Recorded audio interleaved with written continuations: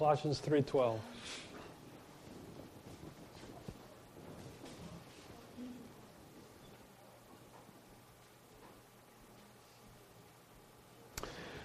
Before we read, and I have you stand up while we read, since you probably don't want to be standing up a long time. I want you to imagine that you're invited to a wedding next week, and it's at the fanciest Hyatt restaurant, or the top of the, is it the Washington Mutual building that has that really swank, fancy, which one? Columbia Tower, thank you. Well, you've been there, I haven't. And you're invited to a formal wedding. How many of you would show up in a bathing suit? Great. I just want to find out who not to invite to a formal wedding. I spent the last few days in Denver with our oldest son, Jonathan. Had a wonderful time hiking at 10,000 feet in a driving snowstorm yesterday. It was beautiful. But coming back on the airplane, I had the most entertaining airplane flight I have ever had. This gal should be flight attendant of the century. You know those boring, where they announcements, yeah. They're even more boring. Where they tell you about the oxygen mask and the seatbelt and all. This lady, for about 5 to 10 minutes, carried on in the most hilarious way. I mean, announcing the seatbelt. For those of you that haven't ridden in a car since the 1960s, don't know how to use a seatbelt. She said, for those of you, and when the oxygen mask comes down, and she said, put your own on first, and then put one on a child, and then put one on an adult acting like a child. And she says, if all of a sudden the airplane lands in a pool, and what did she say? Anyway, the climax was when she came and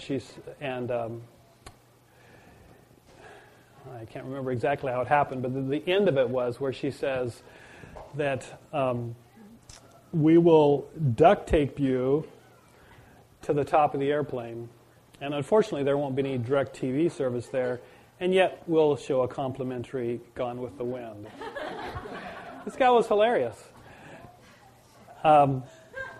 And, as I was listening to her, I thought, man, this is great, because often you think, that everything's so rigid and stereotyped that they have to follow, the little plan, but this gal was absolutely wonderful. The kid sitting next to me says, I have flown this route dozens of times, and I've never experienced this. But, one thing that I'm sure that I wouldn't experience, no matter the flexibility that she was able, to exert in the midst of this little conversation, that she wouldn't have the flexibility to show up in a bathing suit. We're going to talk this morning, if you haven't figured it out so far, about how we should dress. Now, if you didn't, anybody here, nobody here knew my dad. My dad was a minister for 22 years. And I can't think of a time when my dad preached that he didn't wear a suit.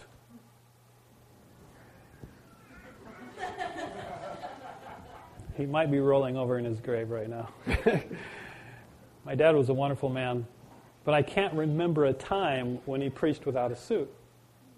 Now, I can't remember a time, except when I was senior pastor of a traditional church for 7.5 years and wore a suit every Sunday almost.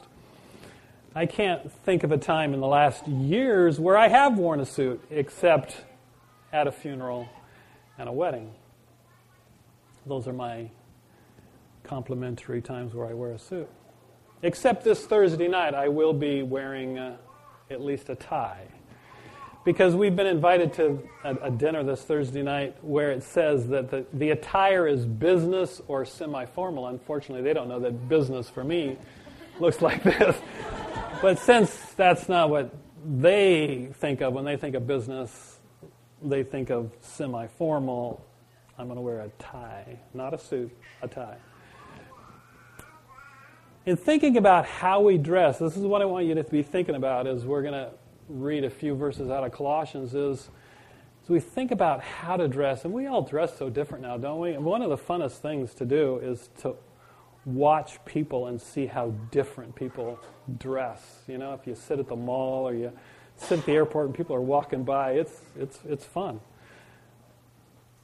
But how, this is the question, with all of our differences and how unique we are, how should a Christian dress? How should a Christian dress? Some of you are thinking, man, what am I here listening to this for? How should a Christian dress? Okay, that's what I want you to be thinking about. As you stand with me, please, just for a few minutes, and I'm going to read as you follow along in Colossians 3, verses 12 through 17. Colossians 3, 12 through 17.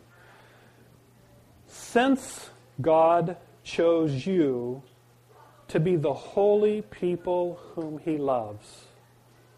Isn't that a great phrase? Man, if that's all you heard this morning, and you just think about that, God chose you to be the holy people whom He loves. Man, let that sink into your craniums. God chose you to be a special person, set apart, belonging to Him whom He loves, the God of the universe. So since that is what God chose you for, to belong to Him and Him to love you, you must, notice the word, clothe yourselves. Give a kind of a sigh of relief there for a second. He's not going to talk about outside clothing, okay? You must clothe yourselves with tender-hearted mercy, kindness, humility, gentleness, and patience. Wow. You must, and I want you to notice that this word must is going to appear 4 times. You must make allowance for each other's faults and forgive the person who offends you. What Elena was talking about earlier. Remember, the Lord forgave you, so you must forgive others. And the most important piece of clothing you must wear is love. Love is what binds us all together in perfect harmony. And that's the clothing. And after we're going to talk about that clothing for a little bit, then we're going to come to the point to say, but how do we keep that clothing on, you know? And then we come to 2 lets, starting in verse 15. And let the peace that comes from Christ rule in your hearts. For as members of one body, you are called to live in peace and always be thankful. And let the words of Christ in all their richness live in your hearts and make you wise. Use His words to teach and counsel each other. Sing psalms and hymns and spiritual songs to God with thankful hearts. And whatever you do or say, let it be as a representative of the Lord Jesus, all the while giving thanks through Him to God the Father. Would you pray with me, please? Father, I thank You for just these few simple verses here that remind us not only who we are, but who we represent. And that it's You, Jesus, that we represent. As we go to work, as we go to school, as we just hang out, as we watch TV, as we go to the store. Father, I pray that as we look at these few verses this morning, that You would encourage us, that You would challenge us afresh to represent You as the God that You deserve to be represented as. The amazing God to whom we belong and the God that loves us. In Jesus' name, amen. You may sit down.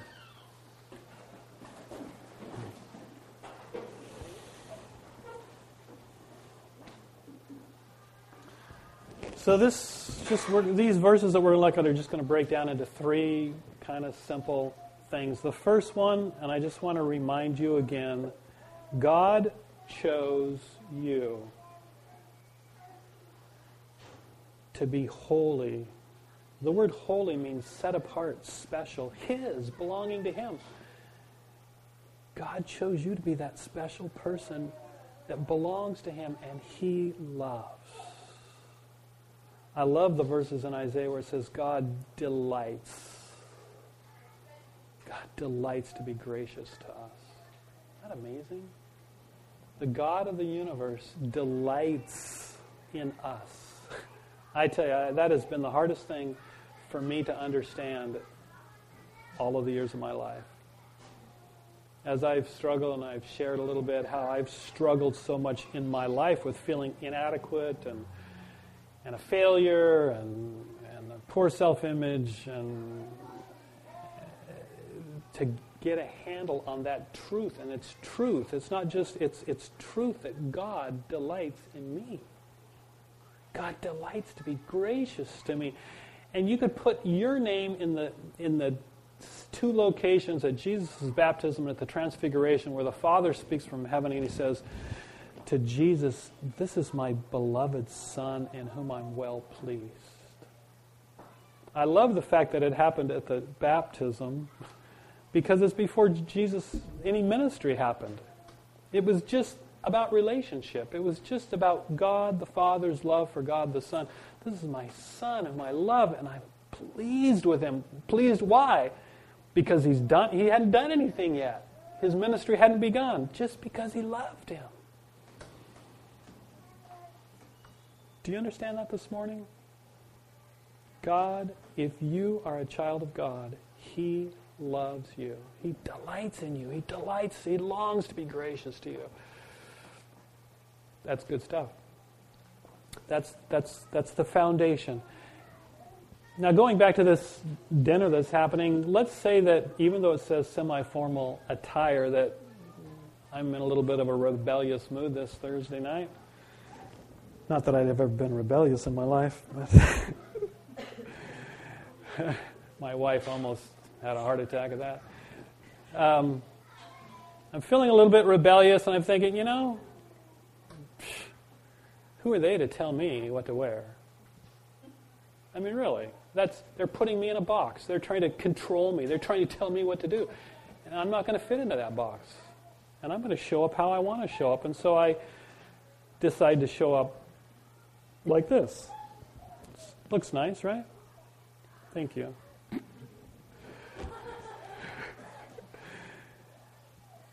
Now, why would that be wrong? Would it be wrong? Absolutely, it would be wrong. Because I'm showing up. I have the option not to show up, right? Nobody has to go to this dinner on Thursday night. I have the option not to show up. But since I am going to show up, and it says semi-formal attire, what would be wrong about me showing up like this? It obviously would show disrespectful. Absolutely. Absolutely. Rocky. Well, they had called you there to honor you for what you've done, right? Well, okay. So it'd be disrespectful, right? It would be disrespectful to show up. It would be for me showing up and saying, "I don't care about you. I don't care about you." I want you to understand that is why so often we get in our minds, and I think one of the things as I pray for us, and I pray for our community, as I pray for myself, I just feel there's such an underlying spirit of rebellion in our hearts and in our community. I mean, in our world. such an underlying spirit of rebellion. I mean, that I'm going to be who I'm going to be. I'm going to do what I want to do. Nobody can tell me what to do. I want you to notice what it says here. Look back over. It says, since God chose you to be the holy people whom He loves. And what are the 4 words again? Must. You must. I want you to get this. This is so important. Because I think so often, because of the spirit of rebellion within us, we think, well, I'm going to do what I want to do. I'm going to talk like I want to talk. I'm going to watch what I want to watch. I'm going to do what I want to do. I'm going to go where I want to go. As if, and I'm talking right now to those of you, those of us who consider ourselves to be individuals who belong to Jesus Christ and believed we're loved by Him. I want us to get really clearly that there's 4 musts that must take place. This is the clothing we must wear. It's not up for us to say, well, I'm just going to wear whatever I want to wear. I'm just going to do whatever I want to do. Notice it really clearly. You must clothe yourselves in a certain way. If I were titling this, you know, being a preacher, you like to title things all fancy. I thought a great way to title this would be Behavior That Befits Believers. That kind of nice little ring to it. Actually, the first thing I was going to start with behavior behooving believers, but then I realized none of you knew that word. No. Or conduct that is consistent with being a Christian. Is there such a thing? I think that's what it's talking about right here. If we get a handle on the fact that we belong to Christ, that we're loved by Him, then we must represent Him as He deserves to be represented. You understand? That's what it's talking about here. Notice what it says, with tender-hearted mercy. In Romans 13:14, it says, clothe yourselves with the Lord Jesus Christ. I think that's what it's talking about here. Just, if you consider yourself His, clothe yourself with Him. Dress yourself with Jesus, with tender-hearted mercy. When I think of tender-hearted mercy, I think of John chapter 8 and the woman caught in adultery. And all these self-righteous religious leaders somehow conveniently forgot the man and drugged the woman before Jesus, saying, what should we do? She's an adulteress, and according to the law, we must stone her. And what did Jesus do? He didn't say anything. He just stooped down. He wrote something on the ground, and they kept after him. And then what did he do? In showing amazing, tender-hearted mercy, he said, let him who is without the first stone, let him who is without sin cast the first stone. And one by one, because of his tender-hearted mercy to this woman caught in adultery, all of those self-righteous religious leaders slunk away, and all that was left was her and Jesus, and he says, go and sin no more. I think of another woman, and I just love, I think, the tender-hearted mercy. Jesus sitting by a well in Samaria, and there's the woman by the well, and another adulteress. She's had, 4 or 5 husbands, and she's out in the middle of the day drawing water because she's shamed, and no one will let her draw water in the morning, cool of the morning or the cool of the evening. And so there she is in the middle of the day in the burning hot sun, drawing water, and Jesus reaches out in tender-hearted mercy to another adulteress and reveals to her that He is the Messiah, and she comes to trust in Him. Clothe yourselves with tender-hearted mercy. That's the first thing we must do. Clothe yourselves with kindness.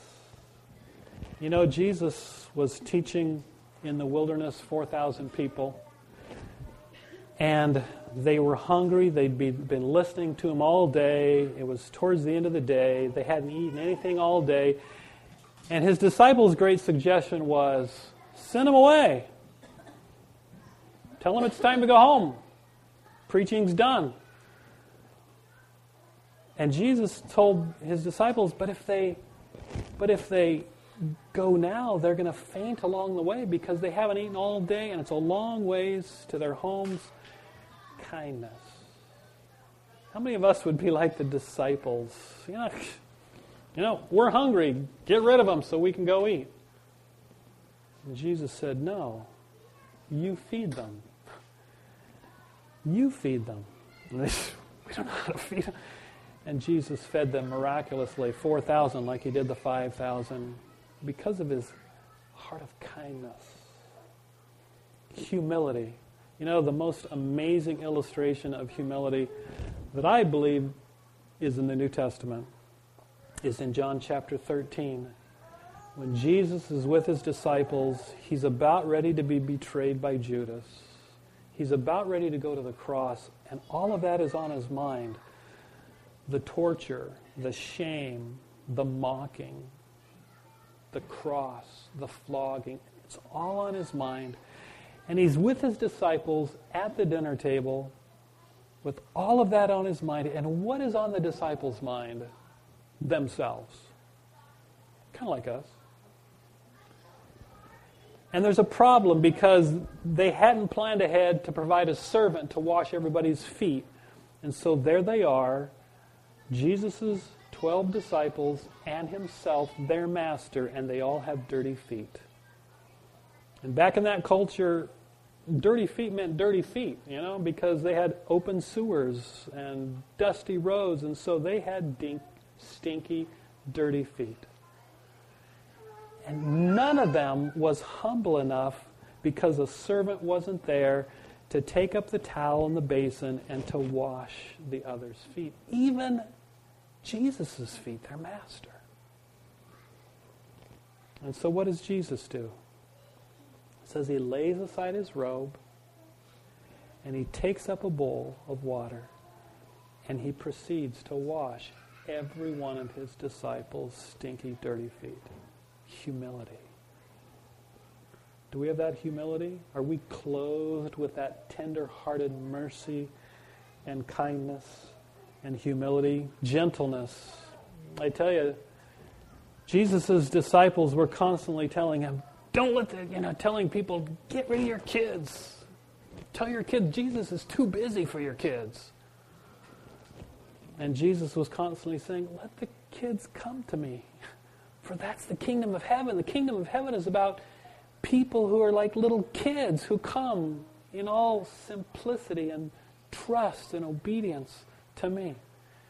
And so he called the little children to himself, and he had them sit on his knee, and he laid his hands on them, and he blessed them. The gentleness of Jesus. I think of the gentleness of Jesus when he raised from the dead a little girl by the name of Talitha. If we had another little girl, I think that's what my wife would have named her, Talitha. And I would say her middle name would be Cum. Talitha Cum. Jesus said, little girl, arise. No, it's a joke. When he raised her from the dead, he sent everybody out. Really slow getting that in. He sent everybody out. He raised the little girl from the dead. What is the first thing Jesus said? Anybody remember? He said, get something for her to eat. I mean, Jesus had such gentleness and practicalness about himself in his love for and his gentleness with little children. And then the last one, patience. I tell you, it doesn't take much reading through the Gospels to see the patience of Jesus. Patience with the religious leaders who are constantly harping on him and trying to trap him. But maybe even more so, patience with his disciples. Patience with his disciples. Jesus was constantly saying to them, as again, either Peter stuck his foot in their mouths or they failed to trust Jesus. After he just fed the 5,000, he just fed 4,000. They're in a boat. And Jesus said, beware of the leaven of the Pharisees and the Sadducees. Leaven meaning yeast. That which just permeates. The teaching of the Pharisees and the Sadducees that just permeates insidiously with its self-righteousness. And Jesus tells his disciples, after he had just fed 5,000 people with 5 loaves of bread and 2 fish, and 4,000 people with 7 loaves, a little bit of a miracle, And he's in the boat, and he says, beware of the yeast. And what comes to his disciples' minds immediately was, oh my goodness, we forgot to bring bread. He must be talking about the fact that we forgot to bring our lunch. And he's hungry. And what is he going to do? The patience of Jesus. I would be so exasperated, like, good grief, you idiots. I just fed 9,000 people. 5,000 people with 5 loaves and 4,000 with 7 loaves, and you were worried about the fact that you forgot bread? That's not what he was talking about at all. The patience of Jesus as he put up with the disciples because he was so committed to loving them and equipping them, discipling them. It's what he came for. And so, us, this is the point, notice. If we really belong to him and we know we're loved by him, we must wear this kind of clothing. This isn't an option. So that's how I started. I want us to understand that this is what it means to be God's holy people, God's loved people, is to live this way. To represent him this way. Look at the very last verse, verse 17. And whatever you do or say, let it be as a representative of the Lord Jesus. And whether we consider ourselves as such or want to be such, if we consider ourselves Christians, that's what we are, representatives of Jesus. And it's because we fail so often as representatives of Jesus that a guy like Gandhi, who in no way was a follower of Christ, said, if more Christians acted like Christ, I might be tempted to be one of his followers. Representatives of Christ. What does it mean? We must, understanding who we are, holy, belonging to him, loved by him, we must clothe ourselves with tender-hearted mercy, kindness, humility, gentleness, and patience. You notice what it doesn't include in this list? It doesn't say we need to be able to talk good. Interestingly enough, a couple of weeks ago, as I was talking to somebody and whose life doesn't in any way represent any of these things. Their defense to me as they were defending their life, which in no way represented Christ, was, I talked to my friends about Jesus. Big deal. I mean, really, big deal. If we aren't clothed with these things, it might be better if we closed our mouths. Because this is what it means to represent Jesus. You must make allowance for each other's faults and forgive the person who offends you. Remember, the Lord forgave you, so you must forgive others. If we don't forgive others, if we don't, as it says in 1 Corinthians 13, love doesn't take into account a wrong suffered. If we hold on to wrongs and if we hold on to faults and if we don't forgive others, we're not representatives of Jesus. That's Jesus.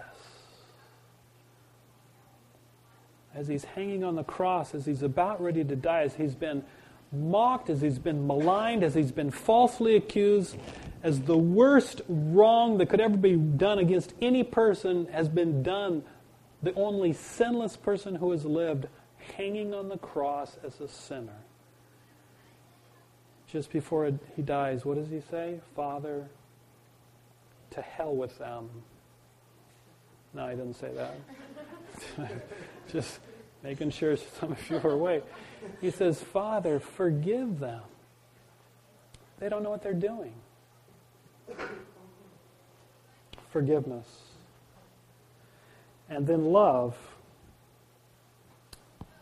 Verse 14. And the most important piece of clothing you must wear is love, because love is what puts it all together.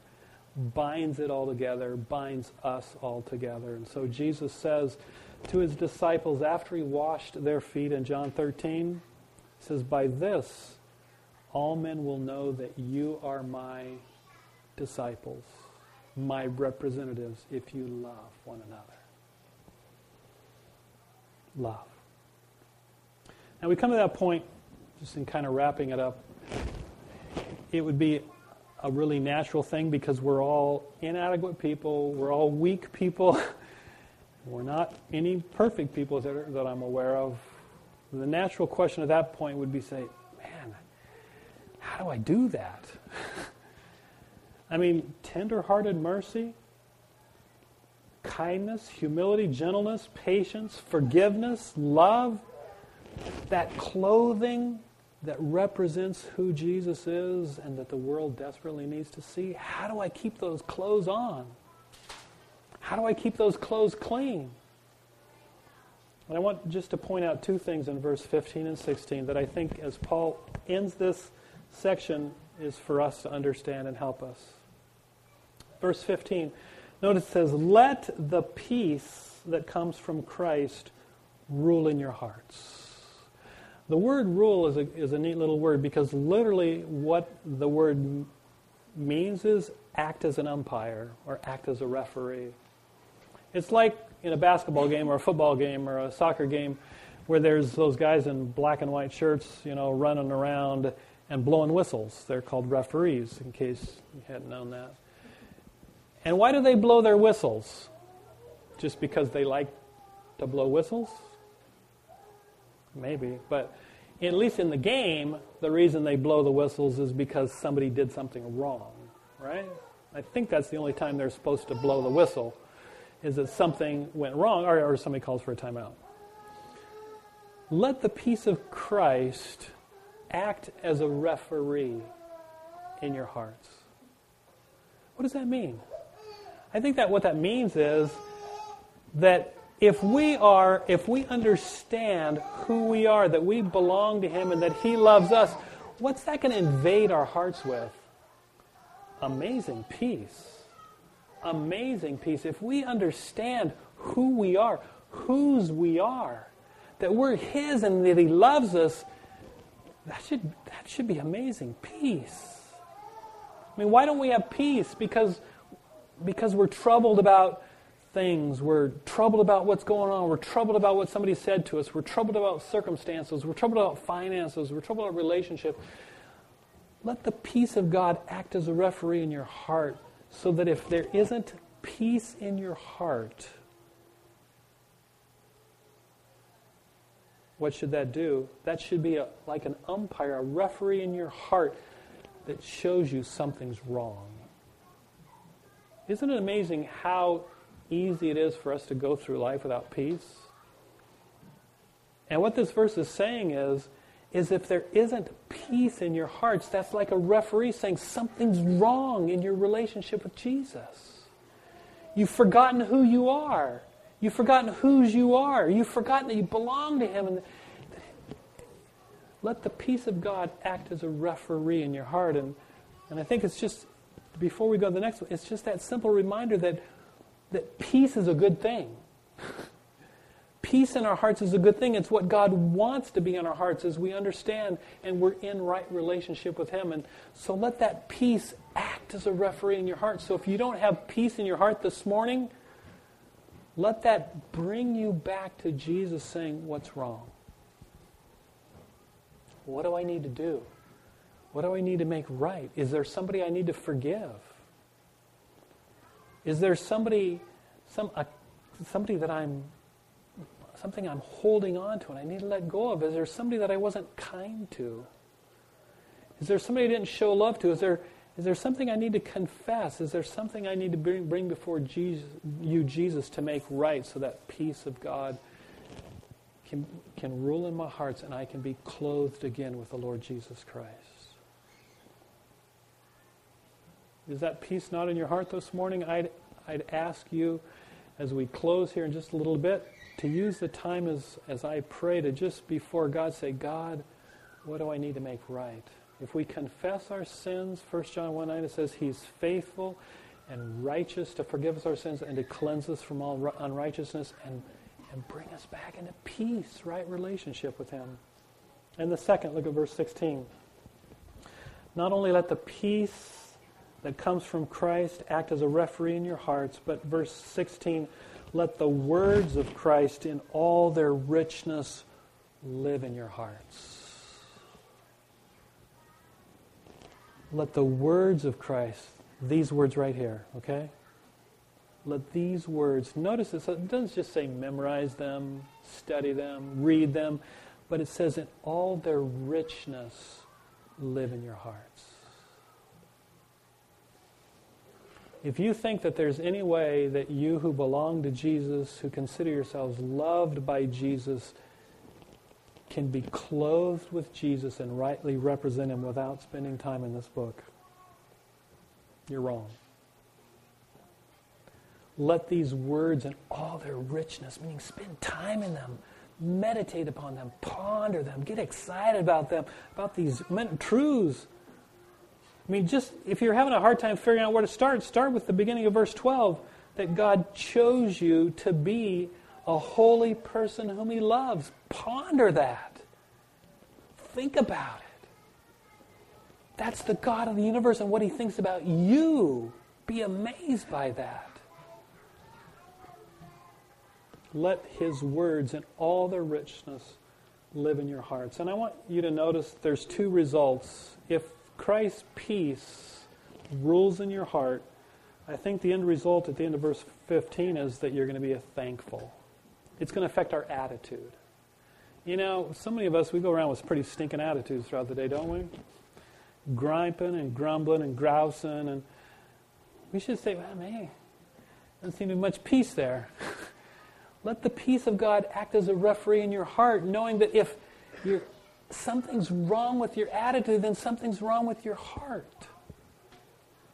You need to come back and get in a right relationship with God. Clothe yourselves with Christ so that you can rightly represent Him. And if the words of Christ in all their richness live in your hearts, what is it going to affect? It's going to affect our words. His words, use His words to teach and counsel each other. Sing psalms and hymns and spiritual songs to God with thankful hearts. How are your words? Are they kind of critical words? Kind of complaining words? Are they kind of cutting words? Then maybe His words aren't dwelling richly in your heart. So I've spoken to those of us here this morning who know that we're children of God. We belong to Him. We know He loves us. And we should clothe ourselves with these things. But I want to end by just speaking to any of you here this morning who might not be a child of God. You don't know Him. You don't know that you belong to Him, that He loves you. What do you need to clothe yourself with? There's a story that Jesus told in Matthew 22 about a wedding feast. It's the ultimate, the final wedding feast. When the Father puts on a wedding feast for the Son, and all those who are Jesus's will participate in that wedding feast, and we as a bride will be married to Jesus for eternity. We're going to spend eternity with Him. And so the Father puts on a wedding feast for the Son, and he invites those. He goes everywhere to invite people to the highways in the Bible, and the wedding feast is filled. And the Father goes out and looks at the wedding crowd, and then all of a sudden He notices in the midst of this wedding crowd that there's someone who doesn't have on the right wedding clothes. They're not dressed for the wedding. It'd be kind of rude, disrespectful, wouldn't it? To be invited to a wedding by one of your friends and show up when it's a fancy wedding, say, oh, I'm just going to show up how I want. And what does the Father do? He says, why don't you have on wedding clothes? And the person was speechless, and He says, throw them out of the wedding. What were the wedding clothes that were needed to be at the wedding of the Lamb of God? It's to be clothed with Christ, His righteousness. From the beginning to the end, it's Christ. And I just invite any of you who are this morning, that are here this morning and you don't know Christ, if you want to spend eternity with Him, if you want to be a part of the wedding feast of the Lamb, you've got to be clothed with Christ and His righteousness. You're not going to make it in your own righteousness. You're not going to make it by your own deeds or by your own attainments, because the wages of sin is death, Sin separates, and there's nothing in and of ourselves that we can do to dress ourselves. We've got to be dressed with Christ. See, if we come to the end of this time and you thought Dave just said, you got to do this, you got to do this, you got to do this, you missed what I said. You must clothe yourselves with tender-hearted mercy, kindness, gentleness, patience, but you can't do it. It's only as we clothe ourselves with Christ that we can represent Christ. It's Christ living through us. It's Christ loving through us. It's Christ forgiving through us. But we've got it. We can't just say, well, I'm going to do whatever I want to do. No, it says you must. But it must be Christ doing it through you. Let's pray. Father, I pray that you would speak to our hearts.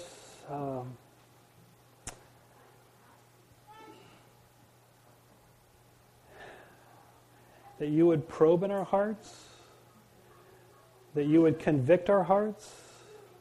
And Father, if your peace isn't there because things aren't right between us and you, Father, I pray that this morning your Spirit, who acts as that referee in our heart, convicting us and probing our hearts, would expose to us what we need to bring before you, what we need to confess before you, what we need to make right before you, Father, so that your peace will rule in our hearts. Father, I pray that you would convict us this morning, that your words would richly live within us.